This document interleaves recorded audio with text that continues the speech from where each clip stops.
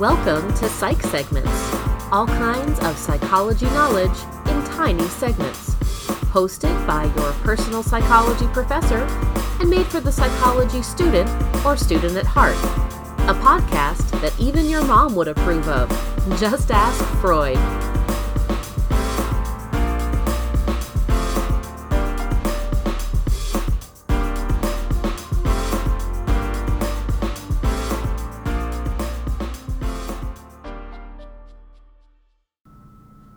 Hey, glad to have you back for another episode of Psych Segments. Today we're going to be discussing autism spectrum disorders. Now, autism is one of the most commonly misunderstood but fastest growing disability in the United States. And whether you are a parent, a teacher, a nurse, or just a human being, you really need to understand this disorder. A lot of people fear it and they have a lot of stereotypical misconceptions about what it is. So after listening to this episode today, I want you to have a better concept of what autism is, what it means to be on the spectrum, what typical symptoms look like, and what causes and does not cause autism. So first of all, autism used to be considered a one-stop diagnosis. You had autism or you didn't. Then we branched off into different forms. So you could go anywhere from a pervasive developmental delay to Asperger's, all the way down to a lower functioning autism. Now, since the DSM-5 has come out, we simply have the diagnosis of autism, and we look at it as a spectrum disorder, meaning no two cases present the same, and you could have varied abilities or need for intervention or help depending on the severity and the presentation of your symptoms. So the important thing to understand is that autism spectrum disorders are a delay in development, which is why a lot of times the symptoms look like things that could be seen in younger children, but as children grow and we become adults, they should no longer be seen. So they are developmental delays. There are three main symptom areas that encompass what autism is. First of all, you have a deficit in social reciprocity. What this means is that you don't have the ability for that person to go back and forth in social interaction.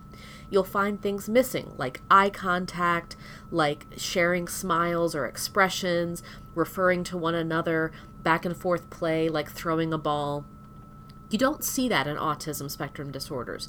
You see someone who often seems aloof, disconnected. At an early age, parents may even think they're deaf because you don't see that back and forth interaction that even with young babies we see, the eye contact, the smiling back when a parent smiles. That's missing in people with autism. There's also no understanding of social context and difficulty in social relationships. For instance, most people understand that there are certain social cues and norms that we live by that help us interact with other people. We understand there's unspoken or hidden rules of social interaction. For instance, if I get on a bus and there's only one person sitting on the bus, I'm not going to sit right next to them, whereas someone with autism may not understand that unwritten social rule. So you have a deficit in social reciprocity. This often is very difficult for parents as they feel like they're unable to connect with their children. And you also see this in social circles as the child becomes an adult, where they have difficulty navigating friendships and other relationships. The next symptoms category that you often see with autism spectrum disorders is difficulty with communication. Now, this is one that you tend to see less of in higher functioning autism cases, what we used to call Asperger's. But difficulty with communication can present very differently depending on the person. So for some with autism, it means being non-speaking. There's no words. There's little to no speech. There may be grunting or sounds, but there's no actual verbal speech. For some, it can be echolalia, where the person repeats back phrases over and over that are familiar to them. And sometimes communication can seem very rapid, very restrictive, very repetitive, and often as if it's like talking to a book or a robot instead of talking with a person. There seems to be this kind of disconnect where the person with autism is talking at you with information versus, again, that social interaction and communication that is missing. The third big category for autism spectrum disorders is restrictive or repetitive behaviors and interests. So the thing you have to understand about autism is that one of the root causes is a sensory overload. People with autism constantly feel overwhelmed with lights, with sounds, with tactile stimulations. And because they feel so overloaded with sensations, they often look for ways to self-soothe. This can manifest in strange or repetitive behaviors like hair twisting, like rocking, like flapping of the hands, or even banging their head against something. You may see strange movements like walking on the toes, where they're trying to kind of integrate all that sensory overload in some way. You also might see self-soothing behaviors like having restrictive or repetitive interests in objects, in topics.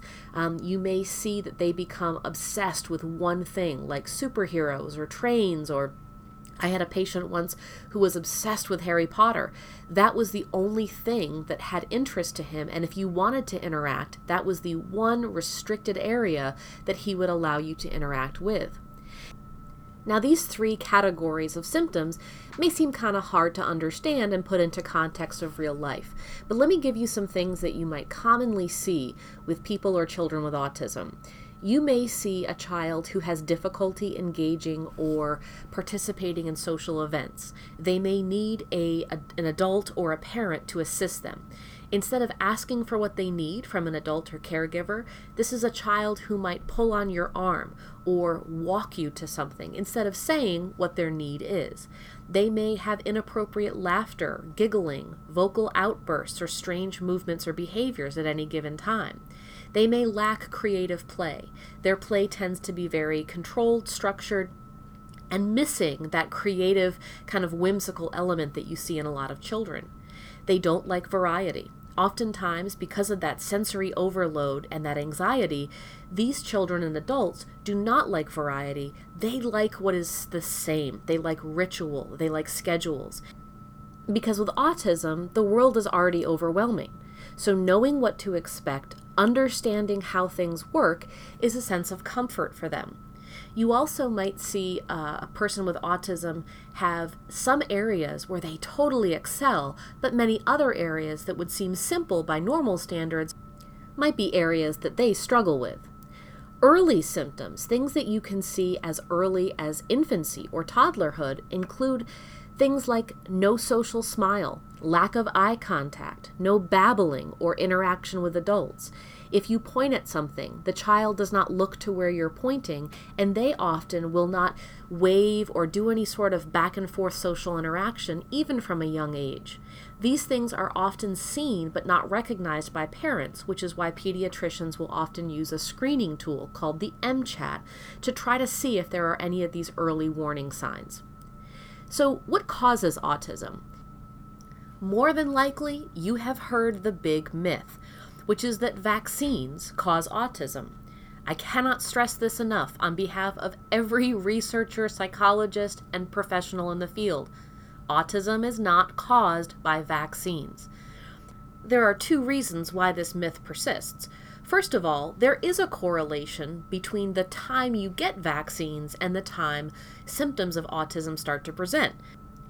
They are completely unrelated, but you do tend to see symptoms of autism start around 1 year of age. And that is when you get a lot of vaccines, including the MMR vaccine. So many people thought, well, the vaccines happen right when we're seeing the symptoms, they must be causal. And that's not the case. There was also a fraudulent study done in the early 2000s that tried to demonstrate that the MMR vaccine causes autism. That entire research study was false. It was made up, and the physician who conducted it has since lost his medical license and been subject to a lot of civil lawsuits. So vaccines do not cause autism, not in any way. We cannot stress that enough. Things that do cause autism, we think may be related to the father's age at the time of conception. We think that there may be a relation to genetics, because you often see clusters of autism spectrum disorders in certain families. We also think that it could be an overactive immune system. We even think that there may be a connection to having a child who is of low birth weight. The bottom line is, we don't know. If we knew what caused autism, we would be able to target it, prevent it, and treat it better, but we don't know. What we do know is the best way to treat autism is through early diagnosis and early intervention. It's kind of like with cancer.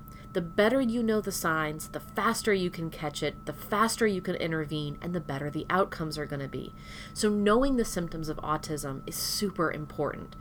Now, we have seen a huge swell in autism in the media in the past 10 years.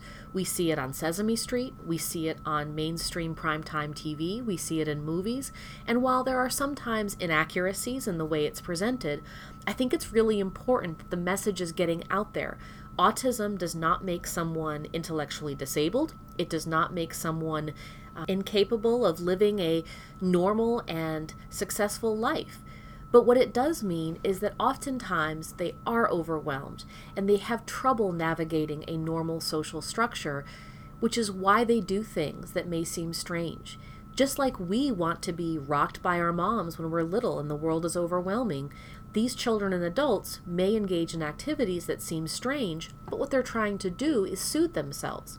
Early intervention is key. We can get them a speech pathologist, we can get them into sensory integration, and the biggest thing that we can do is use applied behavior analysis. ABA is one of the best ways to intervene with a child in the classroom, outside of the classroom. Parents will often use those techniques at home, and it's very, very successful. The last thing to note are the rates of autism. So yes, autism is growing. It's not because autism necessarily is happening more. We think one reason it might be growing is because, quite frankly, we're getting better at diagnosing it. We're getting better at spotting it.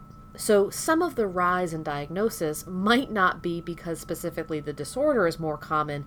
We just might be better at recognizing it. As of 2018, 1 in 59 children had autism. Boys are 4 times more likely to have autism than girls. And this is an important thing to note because when we're looking for those early signs, boys do tend to have this disorder more, so we need to have a keen eye towards that. The bottom line is this. If you're in a psychology class, whether it be one of my ed psych classes, my general psych, my developmental psych, or any psychology class, you need to know this material. If you're a human being, you should know it too. You should understand what autism is, be able to explain it accurately, and most of all, have compassion towards those with autism and those families who have someone with autism. If you want more information about autism, I suggest going to sites like Autism Speaks. I suggest looking into genetic programs that are now testing and trying to understand the roots of this disorder, like the SPARK program. So when it comes to autism, education and compassion are key. If you've enjoyed today's episode of Psych Segments, subscribe to the podcast and leave us a review. You can also follow us on Twitter and Facebook for more psychological knowledge and to suggest topics for future episodes. This podcast exists so that you can survive Psych 101. Thanks for listening.